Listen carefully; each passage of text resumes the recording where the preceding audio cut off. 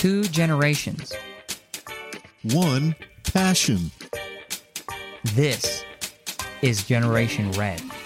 How many tackles can one man break? Touchdown. Cross to the middle.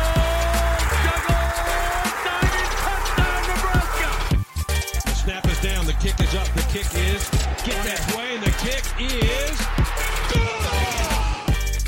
Seth throws batted down. Intercepted it. Dominican Sue. Sue to the 20, 15. Hawkins grabs him, knocks him. Touchdown, Sue.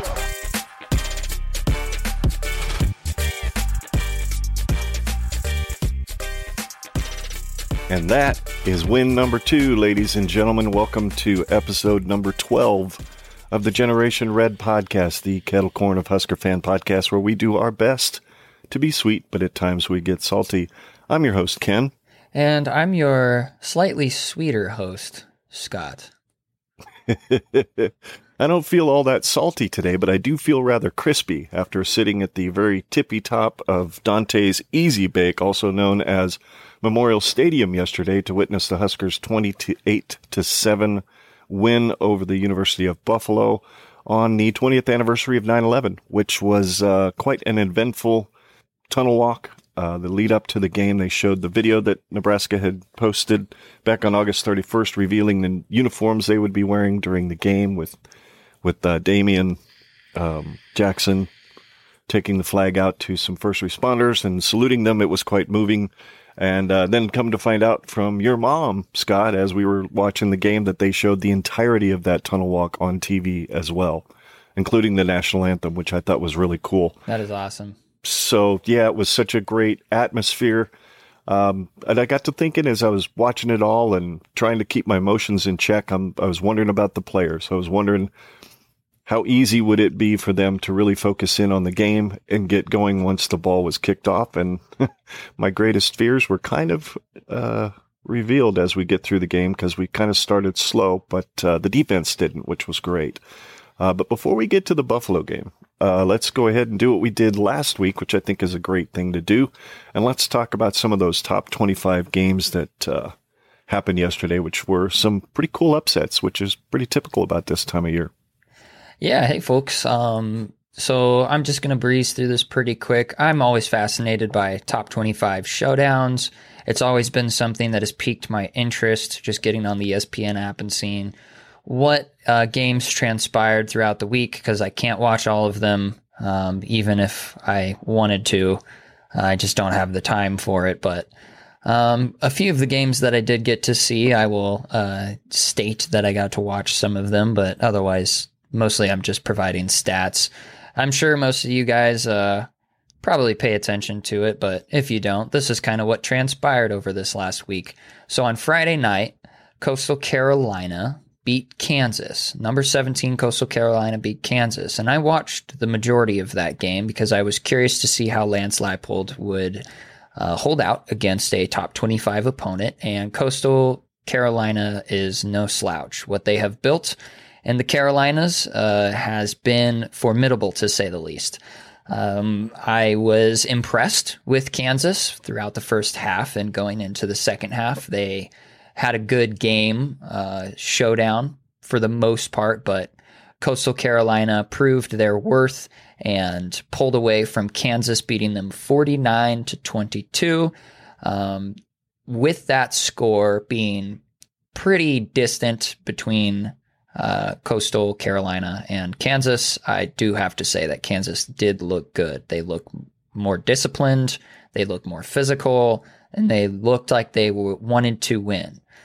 So it looks like Leipold is getting that shift in culture going on in Kansas, and I just wish nothing but the best for the Jayhawks. And moving on, I'm sure all of Husker Nation is very aware of this, because it's just sweet to watch Ohio State fall to any team. But number 12, Oregon beats number 3, Ohio State, 35-28. And the way that Oregon put together their West Coast style swing route, high tempo offensive scheme worked really well. And that is mostly due in part with the amount of size that they've acquired on their lines and the amount of physicality that Oregon has put together with their team thus far. And they looked really good. They executed incredibly well and exploited a lot of Ohio State's weaknesses, which has been stated amongst analysts and anchors that Ohio State's defense has some weaknesses, and Oregon certainly figured those out. So watching Ohio State in the Big Ten grand scheme of things kind of sucks, just because who knows if they're going to find their way back in the top 4 to get into a college football playoff. We'll find out. But yep, Ohio State falls. So next up, we have number 8 Notre Dame avoiding an upset against Toledo. And that was a game that I did not watch, but I watched the highlights on PCS highlights. And yeah, they had to bring it down to the wire with a last minute touchdown that Notre Dame had to achieve in order to beat Toledo. So that's kind of exciting.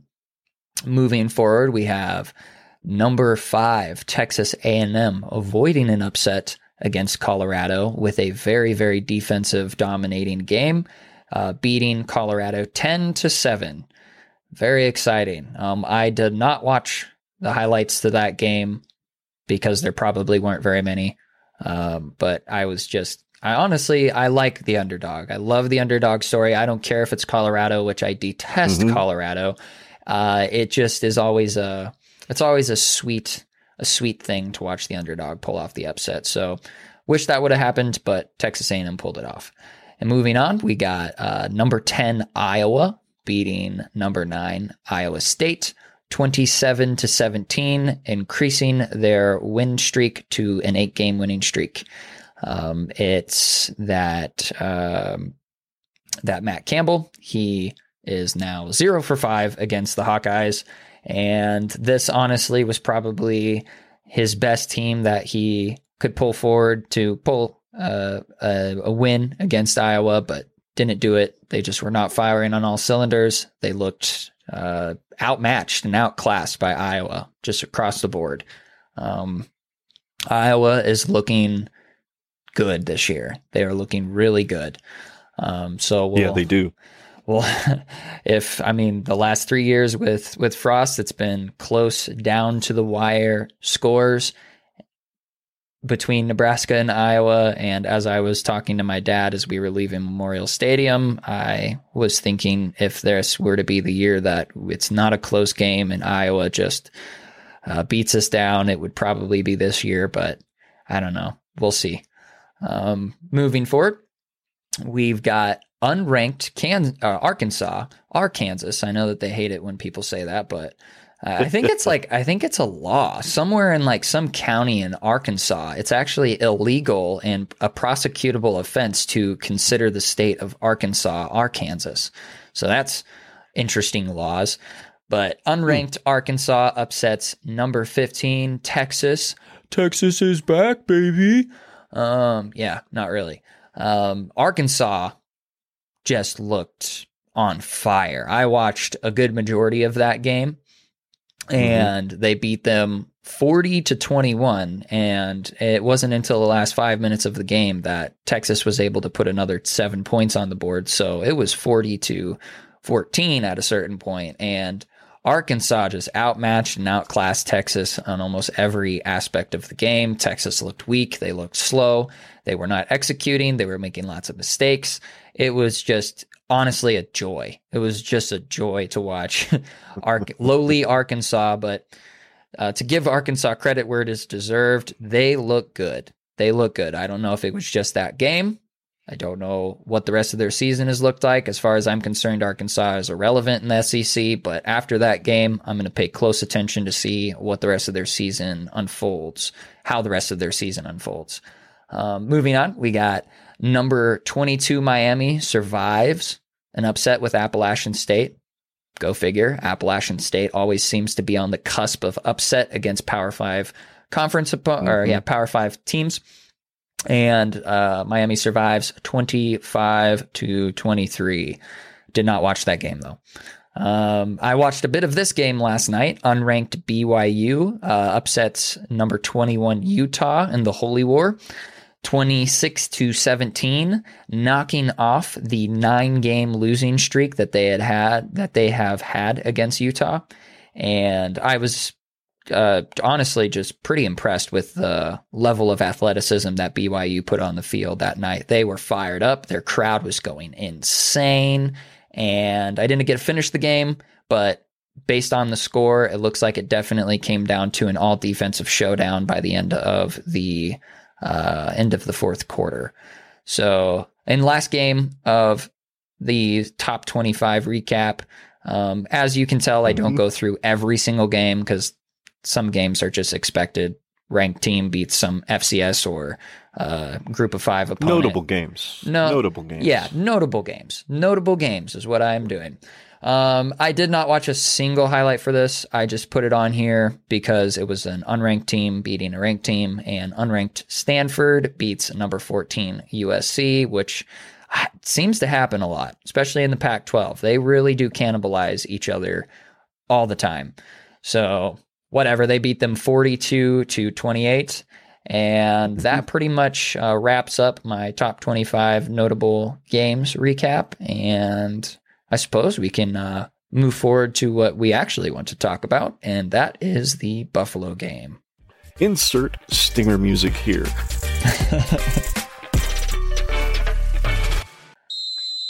Well, as I said at the beginning of the show, the music and the festivities before the game and many of the things that happened throughout the game and the folks who were honored throughout the game, especially the young man who just got brought home from Afghanistan over the weekend, was a heavy moment. And it seemed, it seemed the team came out and played hard. They really, really played hard. That's what I noticed right out of the gate was there was just no loafing.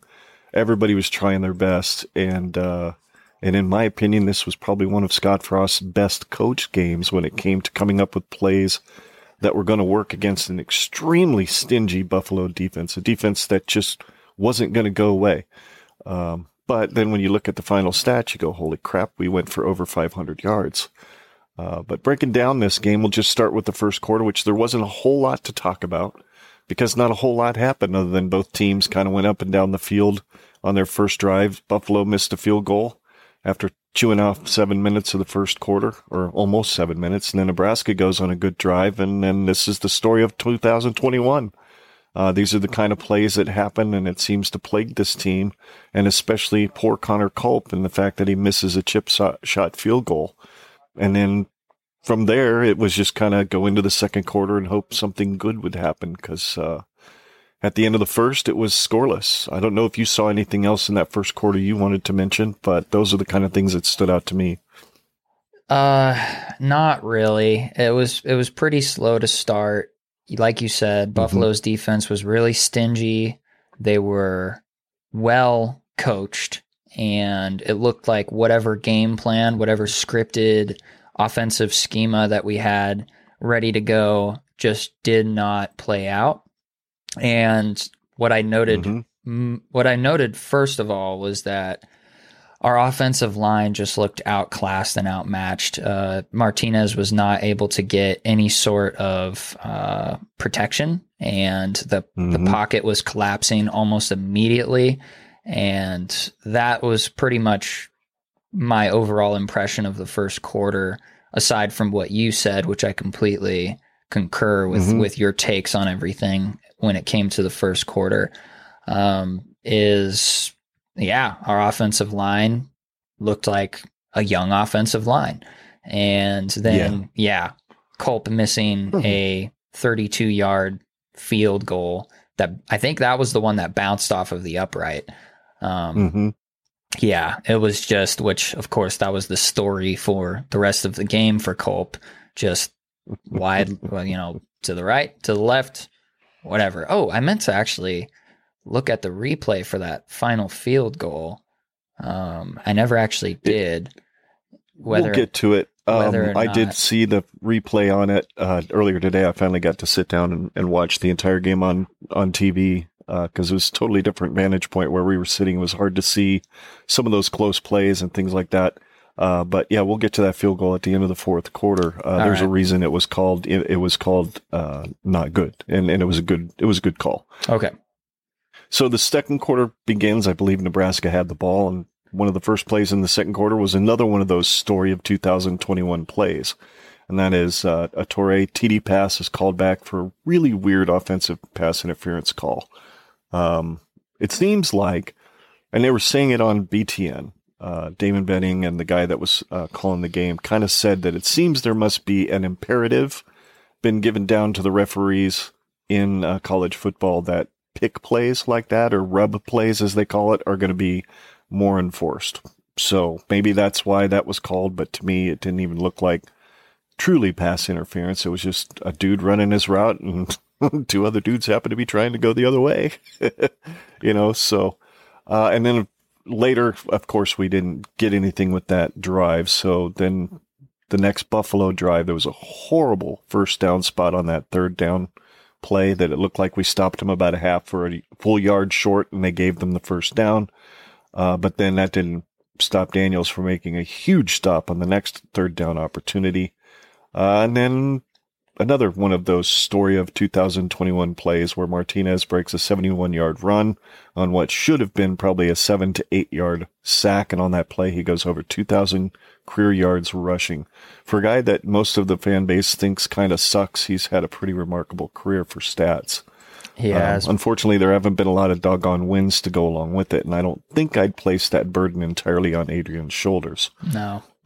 Yeah, it changes the entire narrative of Adrian Martinez's career here at Nebraska if those games flip the record. Yeah, if you flip the record. If we win even 60% of those one score games that we are notorious for finding a way to lose in, Martinez is right up there with right up there in the good quarterbacks column. Although God, if he didn't have over 37 turnovers in his entire career while being here, which granted we could blame on him, or we could blame on bad offensive line or whatever. I mean, I still think that if we were to look at every single turnover he's made in his entire career and just watch a highlight reel of them, I'd be certain that at least half of them were as a direct result of a bad pass or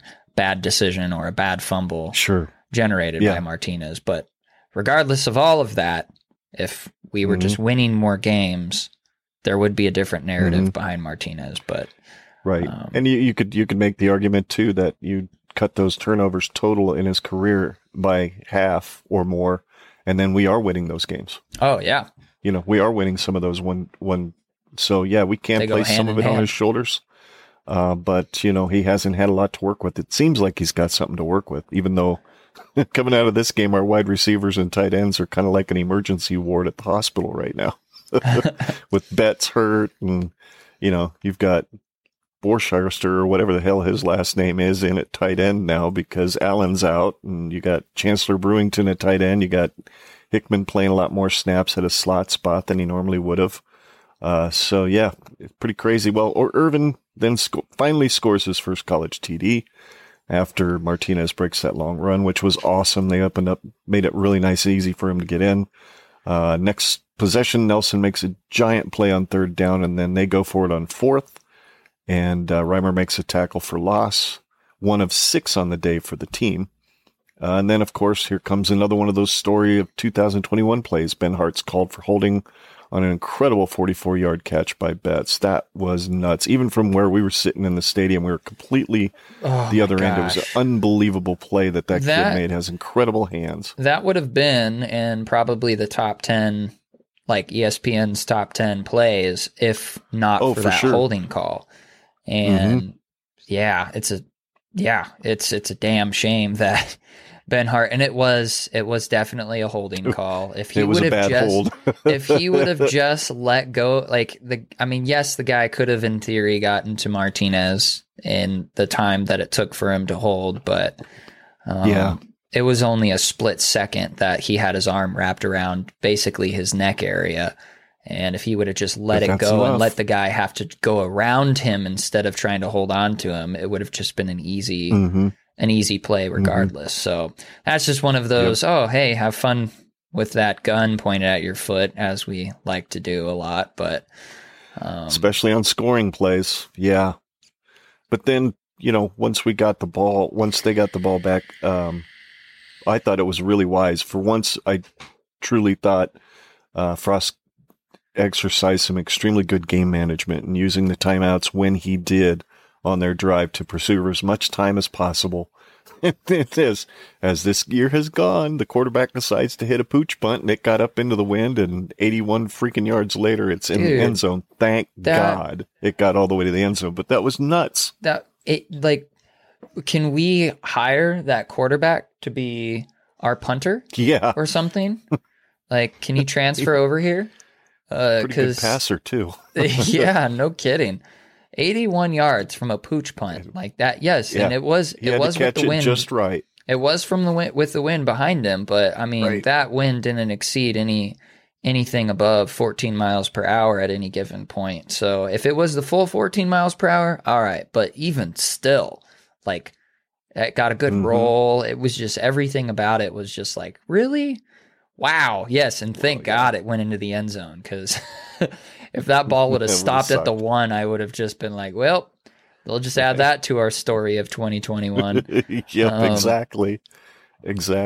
And then, of course, one of the first play, I think it was the first play, if not the second play, was a throw to Betts, and he goes down with a rib injury, doesn't return to the game. Yeah. Here's hoping he's available next week, at least for a play or two would be nice. And then 2021 team MVP watch play happened with Toure with his first of 2 68-yard touchdown receptions on an absolutely perfect strike from Martinez. It's one of the best passes I've seen Adrian throw in his career, to be honest with you. Yes, caught him in stride, right where the ball needed to go.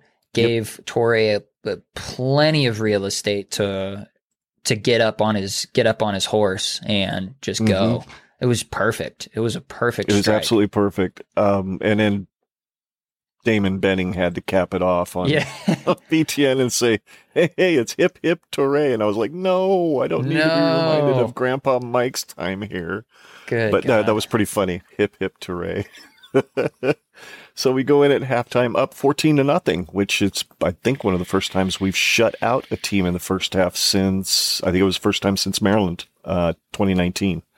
Was the last time we shut somebody out in the first half. I did not pay attention to that. That's good. Yeah, that's pretty awesome. There's some other interesting stats that I saw in the paper today of first things that we've done in quite a while, which to me indicates that maybe the ship might be beginning to turn a little bit further away from that iceberg that it seems it's been about to hit. So in the third quarter, Nebraska opens with a really good drive. There was that killer flip pass, that really long, I forgot about that shovel pass to Hickman.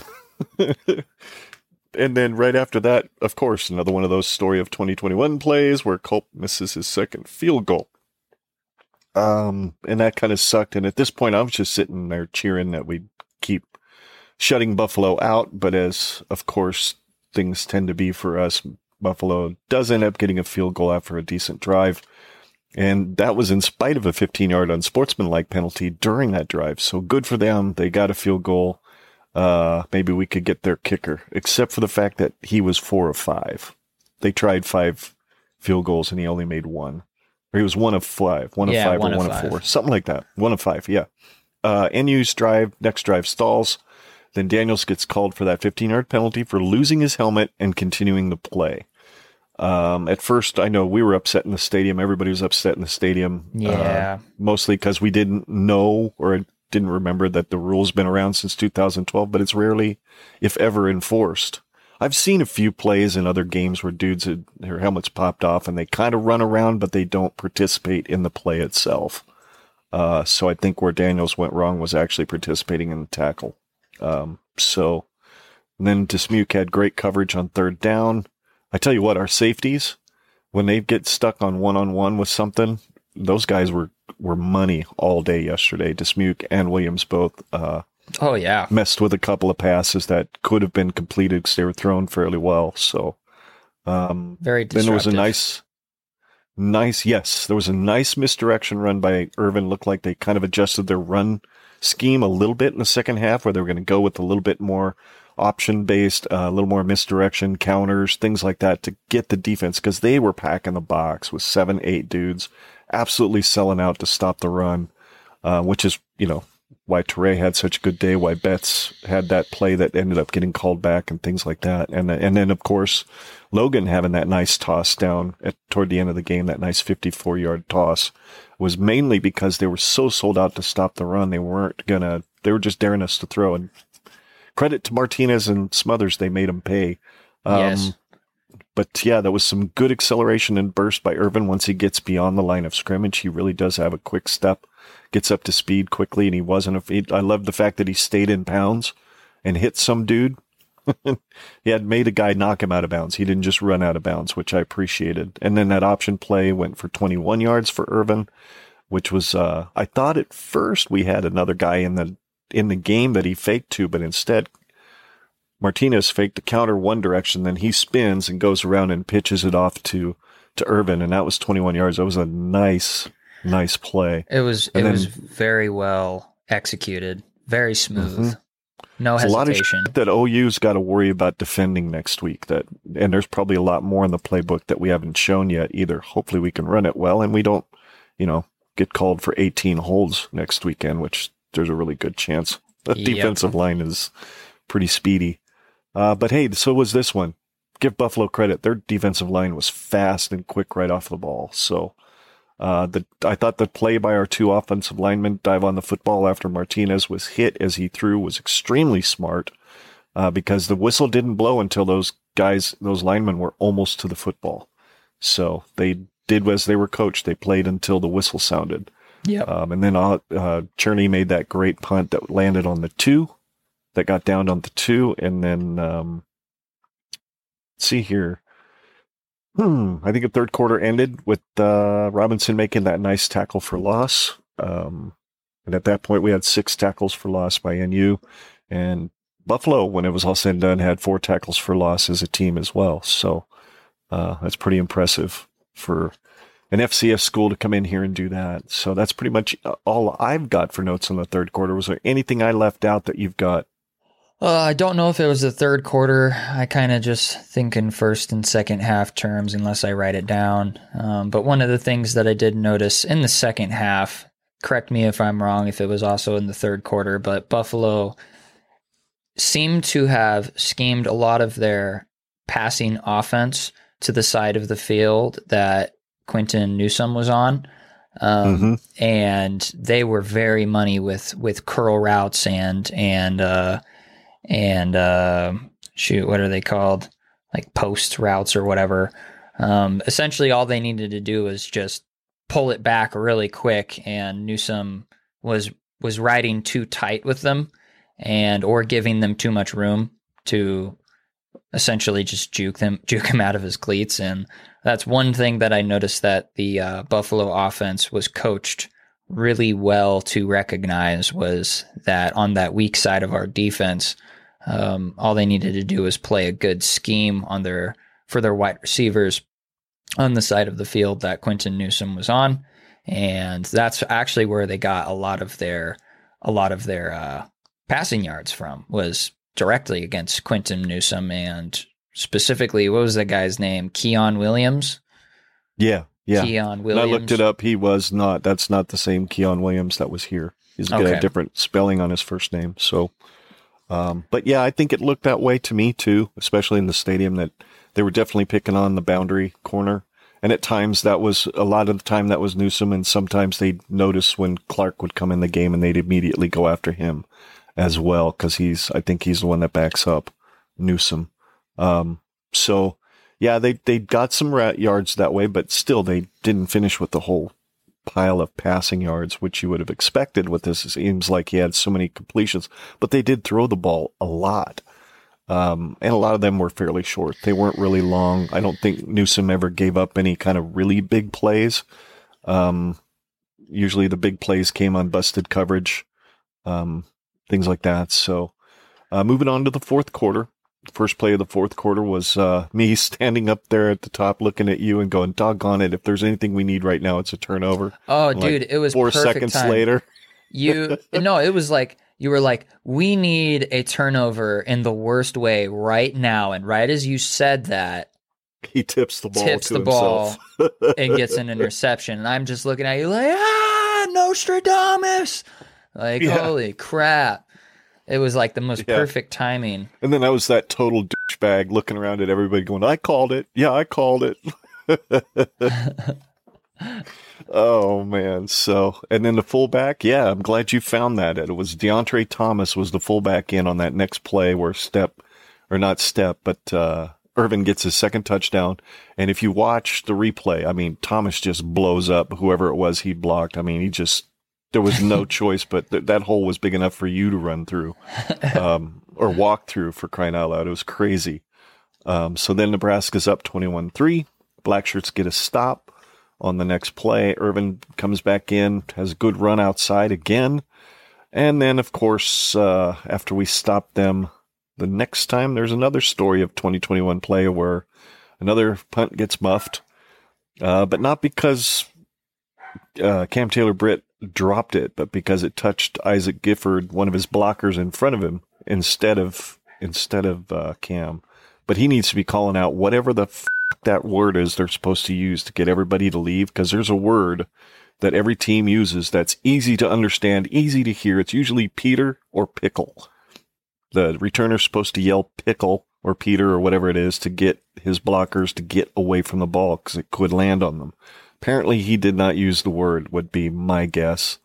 So anyway, on that next, once again, the defense stood up. Henrik had a nice fill in a gap, stopped a play that looked like it could go somewhere. Williams had a great pass breakup. Henrik again on a great shoestring tackle on a screen, and then they missed another field goal. So just incredible. And then the very next play, thought they were going to probably just run the ball, run the clock out because there's only a few minutes left. But 21 team MVP watch, another perfect strike from Martinez to Toure for his second 68-yard TD. That happened right in front of us, which was wonderful. You could just see that DB that kind of had an angle a little bit, give up. As Toure kind of turned toward the middle of the field, he was like, F it. You know, just kind of trotted behind him. And BTN's Rick Pizzo, I noticed this when I was watching the game, said that Frost gave a huge fist pump after the TD to Toure, and that calling that play was likely more about getting ready for OU next week as opposed to running it up on Buffalo, letting OU know that this is a guy you're going to have to scheme to stop, which, damn, if we're as unhealthy at the wide receiving spot as we are right now, that kind of scares me because I'm pretty sure OU can figure it out. But then again, defense has never been the thing that OU has hung its hat on in the last 10 years in the Big 12, because they've gotten to 5 playoff appearances in the CFP, and they've just about got their doors blown off every single time. Yep. Except for the year when they went with Baker Mayfield. That was a comeback win by Georgia. But again, it was the defense that let them down. So who knows? Maybe we've got a puncher's chance. We will see. But at that point, the second teamers come in on defense, including Damian Jackson playing a lot of that last 5 minutes of fourth quarter, which was awesome. Had some good plays, had some decent pressures. There was an illegal forward pass penalty that cost us another touchdown in the fourth quarter, even though it was debatable. But on TV, when I looked at it, it looked like Logan released the ball at about the 11-yard line, and it looked like, was it Lonte Brown? No, Will Nixon, whatever his last name is, received it or caught it at about the 10. Yeah, because looks like they got the call right. What I was watching was as soon as the ball entered his hands, he had both his feet up in the air, and they're going to count his reception position wherever his next foot lands, and he landed just before the 10-yard line. And so even though from where we were sitting and looking up at the big screen and even on TV, it was still an incredibly razor-thin margin at which you could make a yay or nay call on it. Ultimately, they made the right call.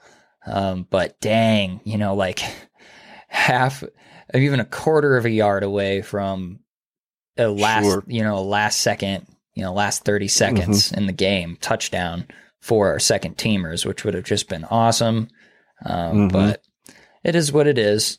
Well, we're getting up underneath our feet now, so it's looking okay. And then that field goal looked like it went over the top of the upright. So I think they're always going to call that no good. So I think that was probably a good call, even though the Boo Birds were quite evident in the last two plays of the game. There was no doubt about it. It was as loud as I've heard boos in that stadium, especially on that option play. And then it just kind of continued when the field goal was called no good. So final score 28-3. Total yards for Nebraska was 527, 231 rush, 296 pass. Again, a quite balanced effort against a really good football team. A team that, according to Damon Benning and a couple of other people on BTN and other places, have said that of the three teams before Oklahoma, this would be the best team that Nebraska would play. We held them to three points. That's pretty good. We had 61 plays, averaging 8.5 yards apiece. We had 5.3 yards per rush, 3.7 yards per rush without Martinez's 71-yard play, as you have properly noted here. But it's still 3.7. I'd pretty much take that on just about every play, especially in the Big Ten. Here's hoping we can do that once we get into league play. 21.1 yards per pass attempt. We had, unfortunately, 9 penalties for 71 yards, three of them taking 21 points off the board. 19 first downs, 8 for 15 on third down, which is more than 50%. That's good. 28 minutes time of possession. So God bless that defense for sticking through that heat, having to be out there a little longer than the offense was. Martinez, of course, had a good game.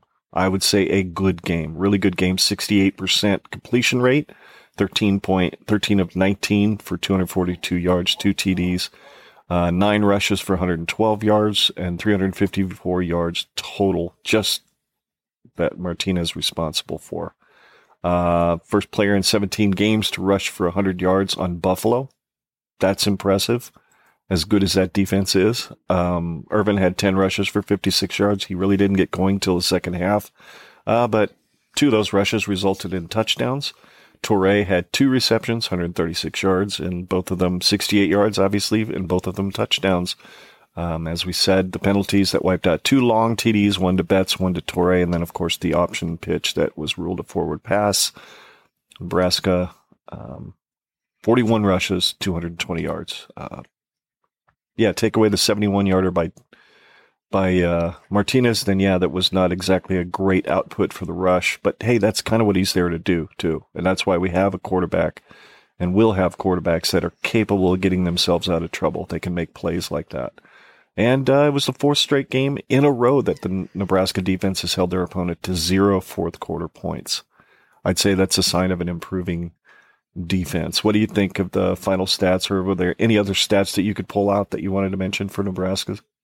My final thoughts are just, I think in previous episodes I've been a bit of a Debbie Downer when it came to Martinez, and to go with that trend, there were just a few times where it was just incredible to me that Martinez was able to drop absolute dimes to receivers downfield, but there were 3 or 4 plays that were no more than 10 yards in front of him, and he just overthrows them every single time. Mm-hmm. So that's a cause for concern still when it comes to Martinez, but that's kind of the only negative aspect of Martinez from the game, because that would account for, if he would have made those simple passes, he would have been 16 for 19 and would have had an even better accuracy percentage. And one of the notable positives of Martinez is, aside from that fumble, that crucial fumble that he made in the Illinois game, he, out of 3 games, still has no interceptions. That's something that is very positive to look at moving forward. Don't know if he'll continue that trend next week. Fingers crossed. But I was overall genuinely happy with Martinez's performance during this game. I was too. He made smart, competent decisions, and didn't try and force something that wasn't there.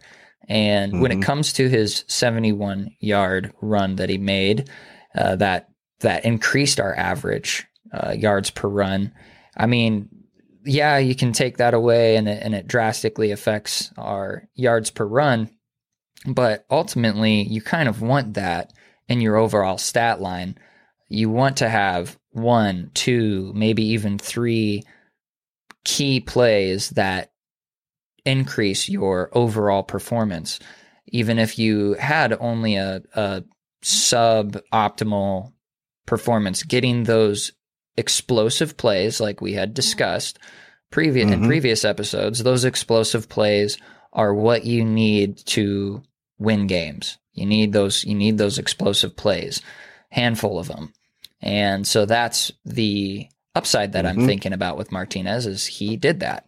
He made a play happen, especially, goodness gracious, he had dudes grabbing his feet. He was running into his own guys. Like, the fact that he was able to get out of that pocket and then get 71 yards out of it, dude, yeah. And if the temperature was even 10 degrees less, I think that Martinez would have had just that little bit more of gas in his tank to pull off, to score. Because honestly, maybe he was out of gas, but I think he might have been preserving his body a little bit. He could have pushed, but if he gets like a really bad cramp and then somebody runs into him and gets an injury, like that's no good. But one of the other notable things I noticed about the game was how many injuries that there were in the game. Yeah. 10 plus at least. And majority, I think we had 3, maybe 4 guys down, and they had 8 or 9 guys down. And it was just one two of them on that play alone. Yes. Yeah, it was a brutal game. 130 degrees on the field reported on Big Ten Network. Like, that's an incredibly abrasive environment to have to play football on, which Martinez said in his podcast, his most recent podcast with Oliver Martin and Levi Falk. Wyatt Lever. No, was it Falk? It was Falk, wasn't it? It was Falk. Yeah, he talked about that. He prefers to play in intense heat. That's what he's used to in California. What is it? Where does he live? Fresno. Yeah, that's what he's apparently built for, and he showed his true colors, that he was able to for pretty much be the dog in the fight. And it was an incredible performance by him, with just a few causes for concern. And then the other thing that I wanted to note was that our defensive performance, they really embodied the bend don't break mentality at the right times. I mean, Buffalo's total offensive yards, which we'll get into, kind of a little bit of a breakdown for them. Go ahead. I'll just actually go into that. So with Buffalo, they had a total of 359 yards across their whole offense, 135 rushing yards and 224 passing yards. That is that's supposed to be a touchdown, 1 or 2 touchdowns out of that stat performance, at least one, and they didn't get it. Granted, yes, they did miss 4 field goals, but nevertheless, we held them to only 3 points, and they put 359 yards on us. That was awesome. Like, bend don't break. We need that in the Big Ten. If we can transfer that kind of performance, which I have a hard time believing that Big Ten foes are going to miss that many field goals. If I'm not wrong, I'm pretty sure that their kicker for Buffalo, he's a good kicker. It was actually kind of out of the ordinary that he missed that many times. So we kind of got lucky there. But yeah, they had 10 penalties for 88 yards, which, I mean, we had 9 for 71 yards, and they made some key mistakes in those penalties that gave us a little bit more breathing room. They got a total of 19 first downs. They were 11 for 22 on third down. And like you and I had discussed when we were in the stadium, that we would be pressed to believe that a lot of those third down conversions were actually on third and long. So that's another cause for concern, is that they were making a lot of long third down plays that just shouldn't have happened. And it came from our secondary and our linebackers not being where they were supposed to be at, and a guy being open. You should be coached to have man-to-man coverage on those guys, and your job is to hold that man down. And it looked like we didn't quite coach to a level of efficiency that we needed to in order to stop those third down conversions. But nevertheless, 50% third down conversion, if you get rid of maybe one or two of those, or two or three of those long third down conversions, it looks way better. Looks way better. They were 0 for 2 on their fourth down conversions, which came at key moments in the game that shifted momentum in our favor. So that is awesome. And they had the majority of time of possession with 32 minutes. And that showed. They were like, we had their bend, don't break mentality on our defense. And so, of course, they're going to get more time of possession that way because they're going to be on the field longer in regards to that. And we were trying to get up on them. We were trying to score on them. So we run out of clock a lot quicker that way. But one of the running backs that I was concerned about, he played a great game. Kevin Marks, he had 21 carries for 85 yards with a 4.0 average. 4.0 what the team average averaged. Yards. Yes. Team averaged 4.1. Yep. And they averaged 8.3 on their passes. So yeah, it's still pretty good. Yeah. And he had a long run for 30 yards, and Dylan McDuffie, Duffy, whatever, had a long run for 17 yards. But other than those two plays, we pretty much had them. Yeah. Honestly, it didn't look all that great, our rushing defense. We had good stops. It was like a 50-50. We had really great stops where they didn't gain anything, but then they were getting 5-6 yard chunks on us consistently. So that's something we got to look out for. And that's kind of it. I kind of did that kind of long and winded, but yeah, my key takeaway is that 359 yards and they only finished with 3 points on the board is impressive. Second game in a row holding an opponent to single digits in points scored too. So that's pretty good. Granted, one of them's Fordham, but hey, Buffalo just dropped 69 on Wagner last week. And this is a team that was in the MAC championship game last year. And I have a feeling they're going to give a lot of teams in that conference a lot of headaches, especially with the way that defense plays. So let's move on to our players of the game, and then we can jump into what's coming next week. I think we both agree. Our players of the game, obviously, are Samori Toure. Granted, only 2 receptions, but both of them were huge touchdowns, both of them 68 yards, both of them him running away from the defense. He is a nightmare for people to cover, especially the way they scheme things up to get him open. It's pretty doggone impressive. So skinny post on the first one, and then the other one was kind of another one of those, looked kind of like one of those rub routes, but it really wasn't. He kind of come up the outside and wide open, and that was beautiful. Luke Reimers on defense with his 1 interception. He had a pass breakup as well, and had 16 tackles, 7 solo, 9 assisted. So, yeah, pretty impressive play by both of those guys. Yeah, dude. And Samari, he should have had more productivity. He was open quite often. Maybe not so much in the first and a little bit of the second quarter. It did seem like they had him pretty locked down, but I think that they changed their offensive scheme to move him around a little bit different and do a little bit more pre-snap movement to kind of confuse the defense a bit, to get him a little bit more real estate to work with. and that worked out well. I'm actually surprised that he only had 2 receptions. How often I was seeing him open downfield. But then again, Martinez was smart. He made smart short plays that he knew were going to work and keep the drive alive instead of bombing it on 3rd down. It's better to, on a 3rd and 7, it's better to throw it to a guy who's got an open field in front of him, who's right in front of you, versus trying to bomb it downfield for the touchdown or for the money play. So, I'm just over the moon that we got Samori Toure on our team. He's definitely proven that he can hang with the big boys outside of Montana, and I'm very excited to see what he does, what he does for the rest of the season.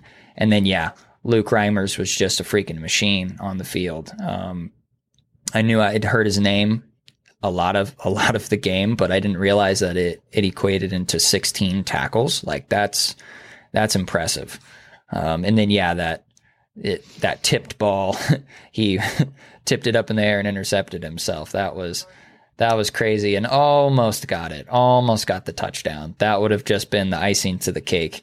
But yep. Hey, kudos to the guy that taped up his ankles for the game. I don't know if you saw the replay, but that one replay on the sideline as he's turning to try to get into the end zone and his foot lands out of bounds. It's like his foot was almost turned at a 90-degree angle. So kudos to the dude that taped up his ankles, because it probably saved him a sprain, because that looked kind of like, ow, that would have hurt. But yes. So that pretty much closes the book on Buffalo. So let's go ahead and move on to next week's game. Well, sooners or later, you knew we had to get to it. See what I did there? That was bad. That was really bad. Hey, I'm dad here. I'm supposed to do the dad jokes. It's just the way it works. So anyway, the Sooners are 2-0 as expected. 58 points per game is what their average offense is averaging. And they are averaging giving up 17.5 points per game. Granted, those first 2 games were Tulane and one of the directional schools from California or Carolina or wherever the fruit they're from. Western Carolina. They hung 76 on them guys. Yeah. So they gave up 35 the week before. That tells me they shut them out. So if they're only giving up 17.5 on defense, they're averaging 393 yards rushing per game. They've got 8 TDs they've scored on the ground, 661 yards passing. Or no, this is not per game. This is total. My bad. 661 yards passing total for the year. 6 TDs. They've got 13 penalties for 111 yards.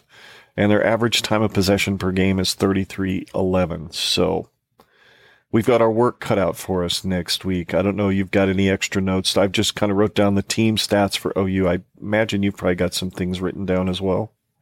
Honestly, I'm just looking at the old trusty ESPN app here. There you go. And they have an average of, so if we're looking at passing yards, Nebraska's average for the season right now is 277. Theirs is 330. And then for us, we have the advantage with our average rushing yards of 236 average per game, and they have 196. It looks like we allow, we allow 327 yards per game, and they allow 287. So as expected, they have better kind of average stat lines aside from the rushing yards, but minus Martinez, our average yards kind of go down a bit, I would presume. Yeah. But and they will scheme to take him away as much as possible. My guess is there's going to be a spy on him most of the game. Yes. And then also making sure that Toure is bracketed wherever he's at on the field. So it could be a long day. And I think our score prediction kind of reflects how long a day we actually think it is. I haven't watched any of OU, and I'm not afraid to admit that because I don't want to. I don't really want to see what's coming. I want to be pleasantly destroyed or surprised, however you want to word it, once the game actually kicks off on Saturday. And maybe it won't feel as bad because I'll be watching it on a Samsung phone as opposed to a 54-inch Samsung TV. So that'll help maybe. But yeah, there's really not much else we can say about Oklahoma except for the fact that, they're a frequent participant in the college football playoff. They're probably going to move up in the standings by next week because of the loss that OSU suffered. But Rattler has not exactly looked like a world beater either, at least in the highlights that I've seen from the first game. He didn't look all that good. I don't know. I didn't really take a look at his stat line for this last one because I imagine he was out at halftime. If I'm looking at the comparative stats between Martinez and Rattler is 50 for 65, so he's missed 15 passes thus far. Has 6 touchdowns for 547 yards. He has 2 interceptions. Both of those were against Tulane. So obviously he had a really clean game against their cupcake opponent. And that's pretty much it. I mean, compared to Martinez has a significantly less accurate stat line with 46 out of 74 passes, 46 completion out of 74 passes with 728 yards. So his productivity is actually higher in comparison with 4 He's less. also had one more game. Yeah. Oh, yeah. That is also true. I forgot about that. I forget that we are so blessed to have started our season off with a Big Ten opponent. Yeah, what a blessing. Yeah. But one of the interesting facts about this is that they only gave us I think it was actually like at one point a 4% chance of winning on the match predictor via ESPN Football Power Index, and we are up to an 8% chance of winning with Hot dang. Yeah, with the spread. The spread right now is sitting at -22 for OU with an over-under of 61. So that sounds about right. That sounds about right, which basically predicts them to beat us 39 to whatever the hell else, 39 to 22, which is better than what I'm thinking. That's actually better than than what I'm thinking. So if we were to figure it out, if we were to keep this game close, if we were to maybe cover the spread, what do you think Nebraska has to do on offense, first and foremost? And who do you think needs to be the key? Does it need to be Martinez making the best decisions all the way throughout the game, or do we need that offensive line to grow the up really quick and figure out how to get 4.5, 5 yards of carry to their running back? I am thinking kind of along those lines. Our offensive line needs to show up. They need to, I don't know, make a jump. I know that they're young. I know that they lack in, what would it be? Like experience for sure. They're all sophomores and freshmen.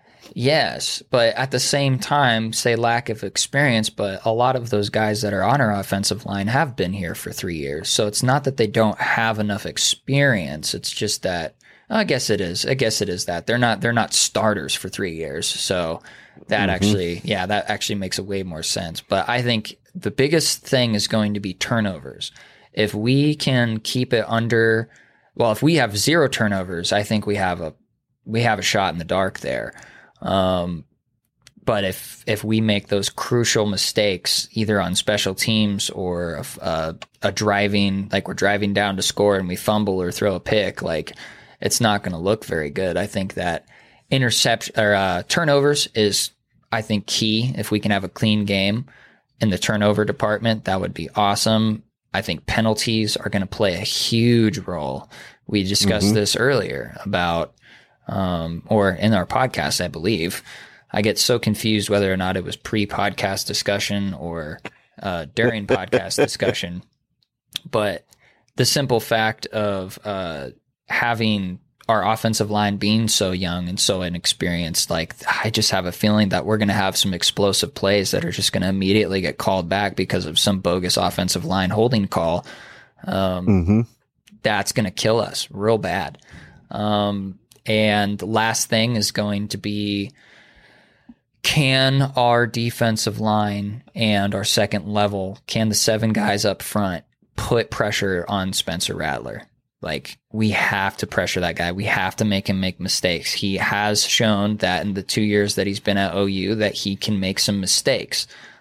Can we show up with an all Big Ten defense that just comes out and plays an incredibly dominant and aggressive game that makes him make mistakes, that the turnover margin goes in our favor, and that we force Spencer to throw a pick or get him on his blind side, on his weak side from Ben Stilley or whomever knocks the ball out of his hand and we get a turnover. Like, those are those things that we are going to have to make them make mistakes, and we are going to have to play a clean game without mistakes. Those are the ways that I see us even getting a snowball's chance or less than, I guess if it were a snowball's chance in hell, there's no chance. But if we were to even get a shot at contending, I don't even think we're going to win. In the preseason, I said that if we were to upset anybody, it would be OU, but that was also before I witnessed our game against Illinois. We haven't shown very many jumps, or we haven't shown a big jump in our ability to be a better team. It's looking a little bit better since our game against Buffalo, but just not as big of a jump as I was kind of hoping to see. So I don't think that I think that an 8% chance of winning is honestly a little bit more optimistic than I'm thinking. I don't think that we win, but if we even compete, it's going to be with those things: turnovers, penalties, clean play, pressure against Rattler, and an explosive player too that doesn't get negated by penalties. That's pretty much it. What do you? I'm right there with you. I think you nailed it for me as well. I was writing down O-line needs to make a jump. D-line needs to put pressure. Simple as that. It's going to start in the trenches. If you want to have a shot at beating a team like Oklahoma, you have to be better in the trenches. I'm not sure we are. I think we're competitive in the size of the bodies that we have, in the type of conditioning that they have, and the strength and all those kinds of things. It's now about technique. And that's what when it comes down to experience. Technique is all about experience. It's all about reps in practice and learning what those things are, those little nuances, where to put your foot on this particular play, where this guy's lined up. If he's lined up heads up on me, I need to move this direction or that direction with this foot. If he's lined up to my right, I need to do this, that, or the other. There's a lot of things and details that these young kids are learning, and I think it starts there. If we can get the front 7 on defense and the front 5 on offense to move the pile, period, not get moved back, we've got a shot. But like you said, we got to play clean. We got to not have Cam not learn how to say the freaking word pickle when the ball's coming down on a punt and it might hit one of his blockers. We need Cherney to keep, if he's got a shot at down and one inside the 5, we need a couple of those in this game.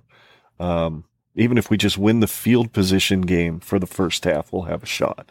If you win the field position game, you keep pinning them deep, make those guys go 75, 80 yards, with a quarterback that, quite frankly, we know you get him pressured or rattled. It's easy to rattle a rattler, I guess.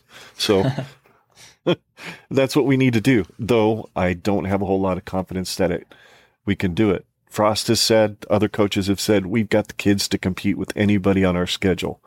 It's now all about being between the ears when we get between the white lines and playing clean, solid football. Hey, if we go in there and they drop 6 touchdowns on us, but we put 3, 4 on the board, we play a good game and we don't get a lot of penalties, and it's just a nice slobber knocker between OU and NU, hey, I'm going to be happy. Even if we are 2-2, I'm going to be happy, because that tells me that Michigan State might be in for an ass kick in the next week. So I sure hope so.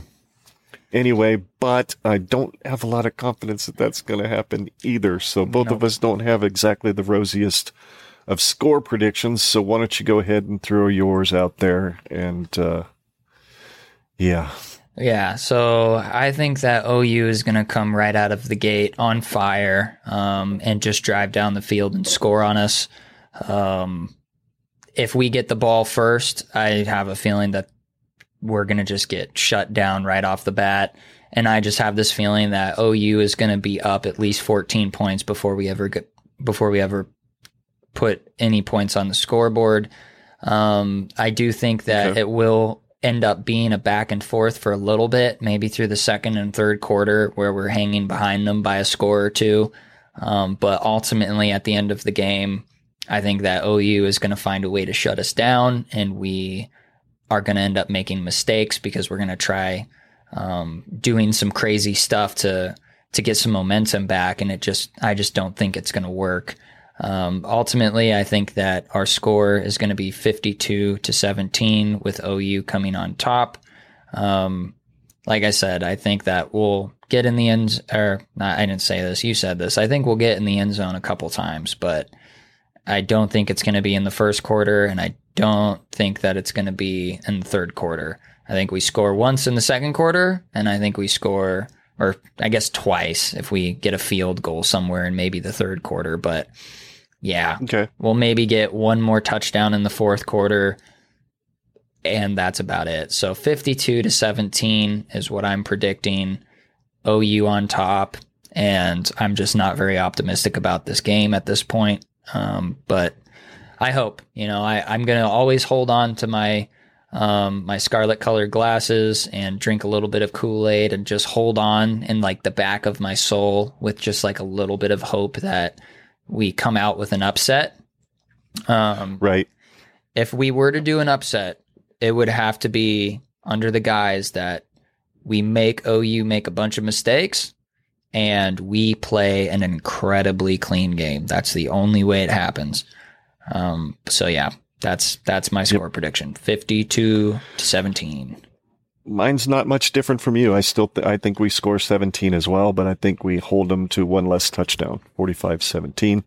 Because I have a little bit more faith in the defense than I do the offense going into this game. Although, you never know. If they can't figure out what to do with Torrey, and if we get Betts back and he's healthy and capable of playing, God, I hope Oliver Martin's back.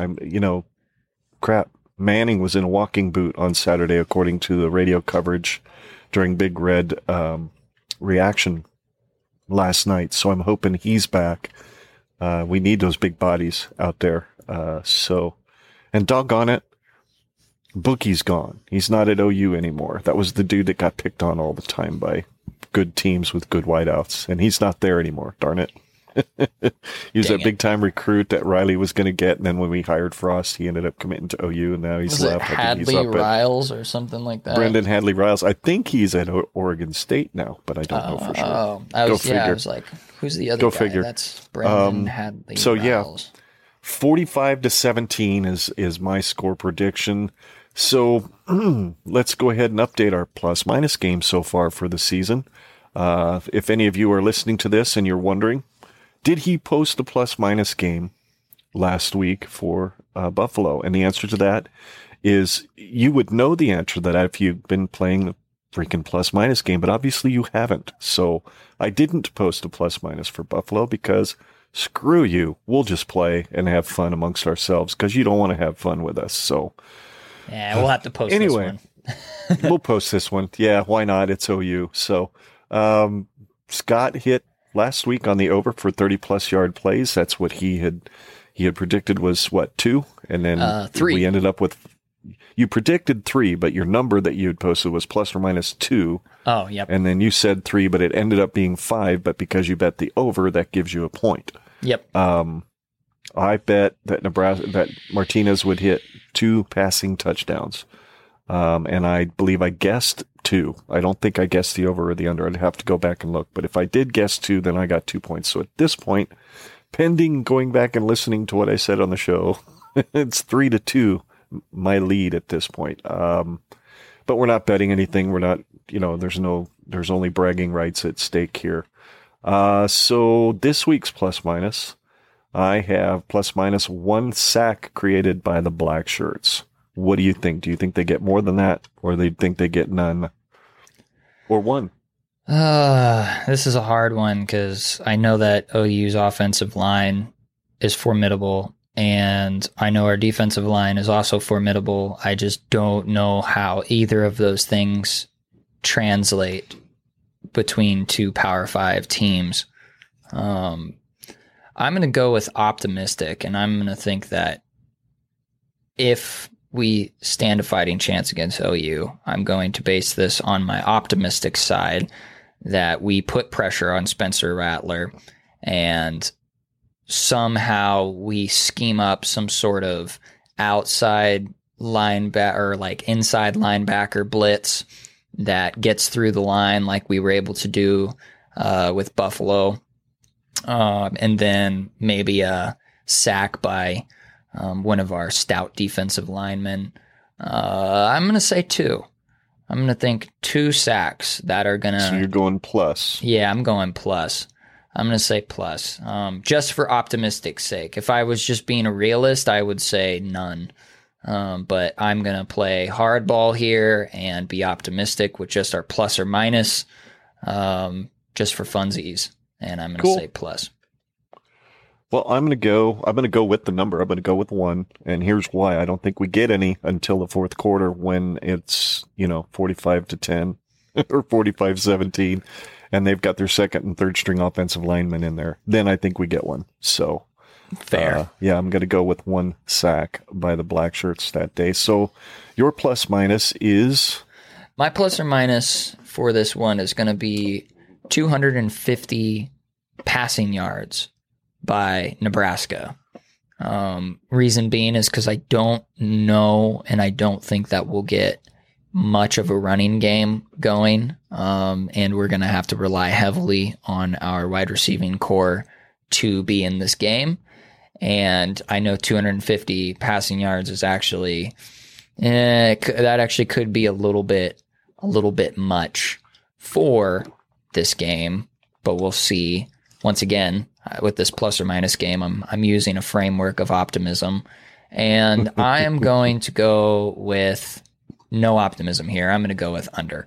I'm just going to go with under. I think we'll sit right at about 220, maybe 210, something like that. But if anybody else wants to be optimistic about it, if you are one of those homers, super optimistic Husker fan, and you think that we're just going to go out there and raise hell, go for it. Well, I was probably going to go with the under 2. But seeing as how we've averaged right at 270 for the year, granted, 300 of that was against a Fordham defense. Man, I hate to go with the over, but I can't guess exactly the number because I don't think we're going to get exactly 250 yards.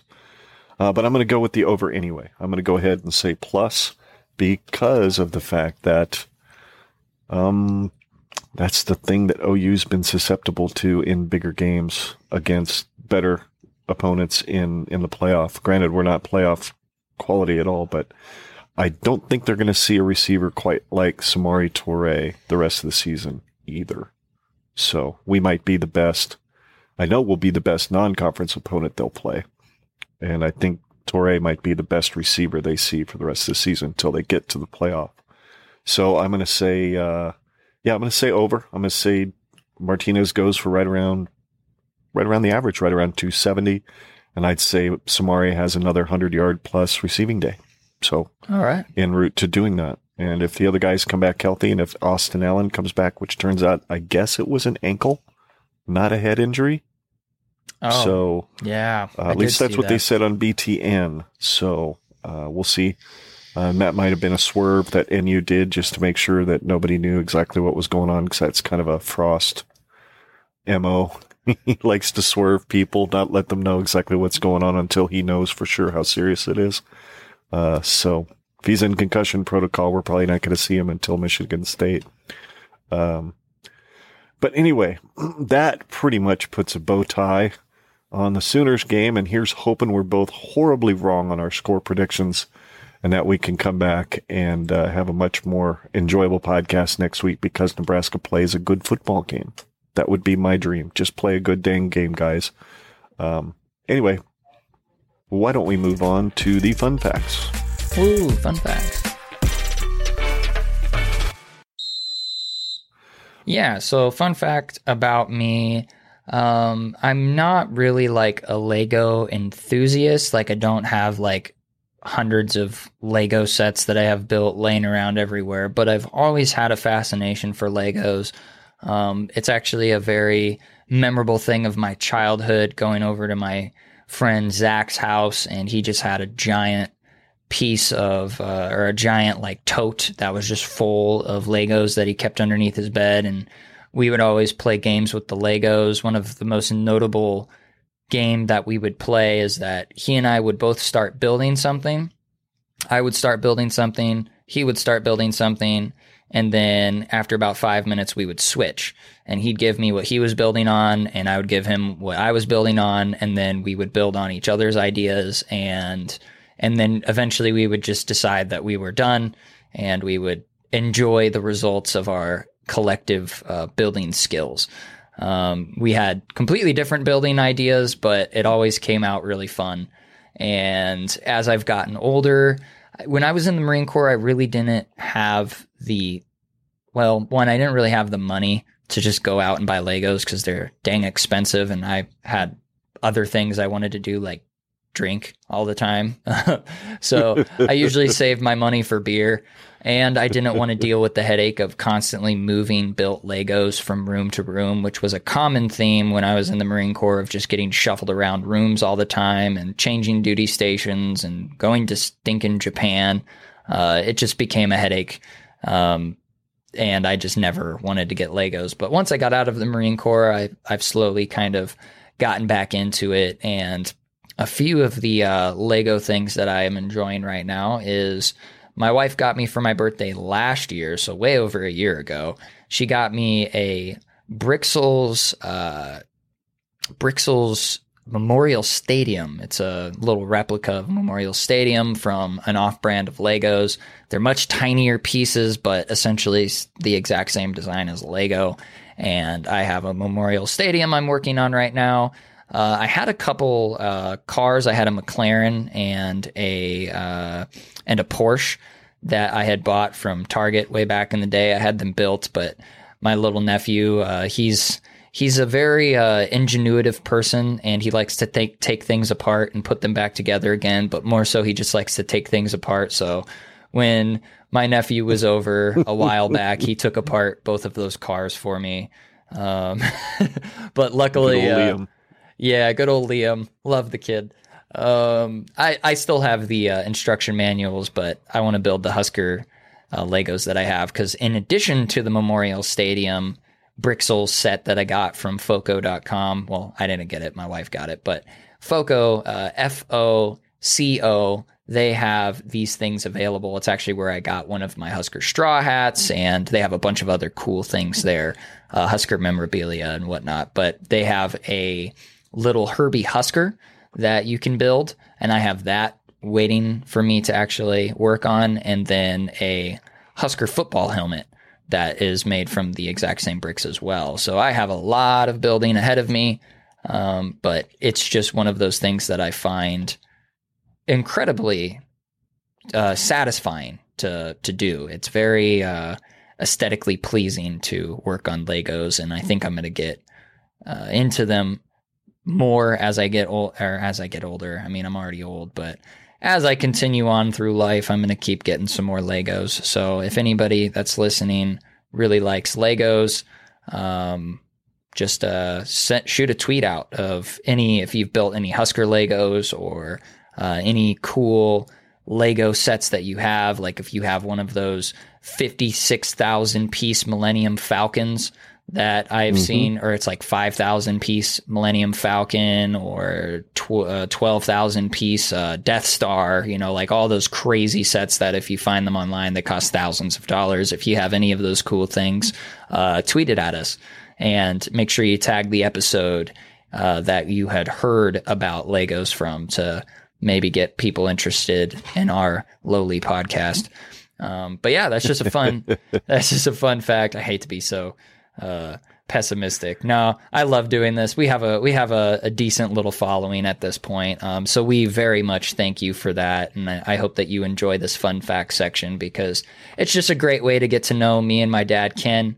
And yeah, speaking of my dad, Ken, what's a fun fact about you? Well, as we talked about in our second episode, where we introduced ourselves and kind of gave everybody our history of how we became Husker fans, of course, if you listen to that show, thank you. If you haven't, please go back and check it out. It gives you a little bit of insight into this fun fact for me, which, number one, I'm not a Nebraska native. So for me, my first experience in Memorial Stadium was not until 1995. And that was for the Oklahoma game. Coincidentally, in 1995, Nebraska was favored by 30 points. Because that was back when OU sucked big time, and they won 37-0. I'll never forget it at the end of the radio call. Kent Pavelka, who was always kind of snarky at times at the end of the radio broadcast, he says, "Well, Nebraska's won the game. It's 37-0, and Judas Priest, Nebraska covered." And I remember it was senior day because it's the last game of the season. So in Memorial Stadium, and I remember literally feeling the stadium start to tremble when they introduced Tommy Frazier, and he comes out and just goes nuts, spinning around, throwing his fists in the air and jumping. And the face value of the ticket, if that gives anybody any indication of how expensive it really is to go to a game these days, face value for OU, which was a premium game, so it was an expensive game, was $25, and I paid $50 from a buddy of mine just because I wanted to be there. Not because it was OU, but because I could say for the rest of my life that I got to be one of the 72,000 people on this planet who got to witness the final Big 8 game ever in person. And ever since then, college football has just kind of gone to Maybe it's just your cognitive bias about Nebraska just being absolute Yeah, it could be. It could be. That's very, very possibly true. But yeah, that was me. That was it was not my first live game experience. I got to actually see Nebraska play in the Fiesta Bowl back in 1989, right after I married your mother. Grandma and Grandpa came down from Nebraska for Christmas, and then we went to the Fiesta Bowl then. And it wasn't a fun experience. I think we lost 34-17 or something like that to Florida State, ironically. So anyway, that's my fun fact. And that pretty much wraps up this show, folks. Thanks for sticking around with us. You can find us on all the social medias. Well, not all of them. There's a couple. You can find us at facebook.com/GenRedPod, and I will post this week's plus minus game there later tonight or tomorrow morning, so you can play the game with us. Also, you can find us on Twitter at GenRedPod, so make sure if any of those Husker memorabilia, any things like that you guys want to post and tweet at us, Lego, whatever, please do so. Let us know where you're listening from, so we kind of get some of those analytics. We don't have the expensive hosting platform at this point, so I don't know where y'all are listening from. It would be really kind of cool to hear where you guys are downloading the show from. So tweet that at us. You can also find us at our website at genredpod.com, where we've got links to our social media. And of course, there are links to all your favorite podcasting apps. You just click the link and you can actually subscribe to the show right through our website or listen to it right in your browser. We do have a YouTube channel with no videos on it yet, but you can subscribe. It's called Generation Red Live. And of course, as that name would imply, we intend to live stream the show starting in January of 2022. So that's pretty much it. We really appreciate you guys listening. For Scott and myself, together we are the Generation Red Podcast. And until next week, remember, Iowa's corn will always suck, and there's no place like Nebraska. Go Big Red. Just play a good game against the Sooners, please.